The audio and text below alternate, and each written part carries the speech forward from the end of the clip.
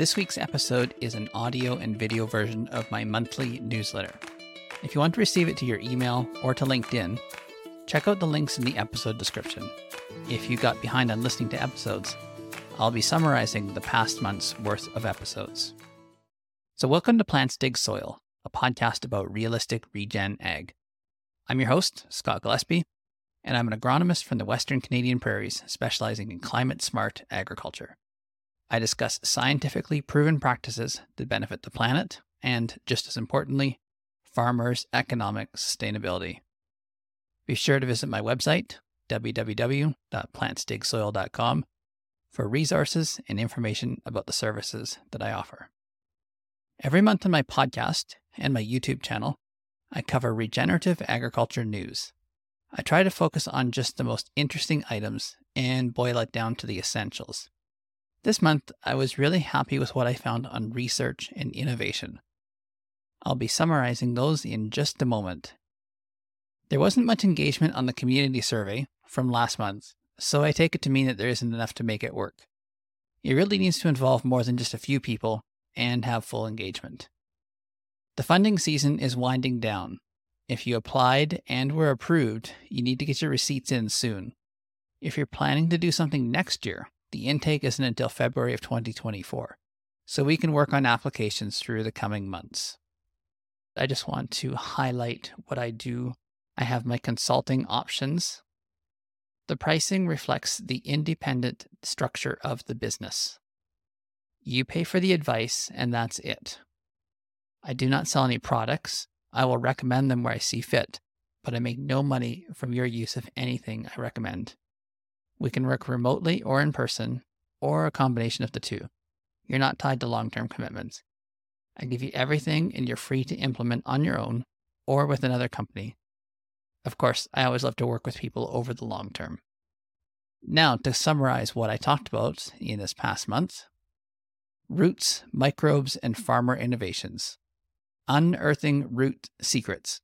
While mixed crops explore different areas of the soil, their root mass is no different than a single species mix. Microbial mysteries unveiled. Delve into the world of microbial inoculants and the reasons why lab success doesn't always translate to the field.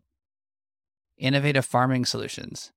Learn how farmers are using cover crops as strip tillers and even employing sheep as solar vegetation managers.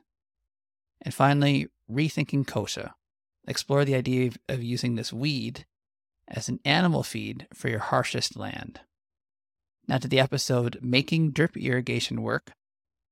Number 1, efficiency at its core. Drip irrigation minimizes water losses from wind dispersion and evaporation, closing the gap on efficiency. Number 2, infrastructure challenges. One of the primary challenges is the infrastructure required for effective implementation. Number 3, the role of rainfall. Drip systems work well when supplemented with moderate rainfall, but can fall short during droughts. Number 4, understanding drip's reach. Drip irrigation wets a limited soil area, requiring frequent watering during peak growing seasons. Number 5, cost-effective solution. I explore an innovative system combining drag lines with pivots, offering both a drip irrigation and a sprinkler option. Number 6, concerns and solutions. Disease transfer and wear and tear on pivots are potential drawbacks of this system, but I think they can be mitigated. And finally, I did an episode on Deep Work, a book by Cal Newport. There's 3 main takeaways that I talked about in this episode. First of all, time blocking. Cal's main premise is that the ability to focus deeply for extended periods significantly boosts productivity. In an era of constant distractions, this approach helped me reclaim valuable reading and work hours. Balancing deep work. Not all tasks require deep concentration. By dedicating the first part of my day to demanding tasks and saving shorter ones for later, I found a rhythm that works for me. And finally, attention residue. Switching off from work on weekends is vital. Even seeing work-related messages can keep your brain tethered to the last task. I personally benefited from having a separate personal phone to maintain boundaries, and I take notes when inspiration hits unexpectedly. So to wrap up this episode, the SCAP funding is available for next year. If you haven't already applied for things that you did this year, some of the things that are covered are new technology, farm security, grain handling, buying or upgrading center pivots, installing drip irrigation, digging a well, developing water supplies for crops or livestock, decommissioning old wells, developing a food safety plan or upgrading an existing one, developing new products or new markets, fencing in riparian areas or adding fencing, perimeter or internal, increasing legumes or establishing native or tame forages, adding in shelter belts, eco-buffers, and pollinator strips, intercropping annuals for grain harvest, cocktail cover crops for green manure or forage, and establishing or enhancing wetlands. The important thing is that my fees can usually be included in the funding.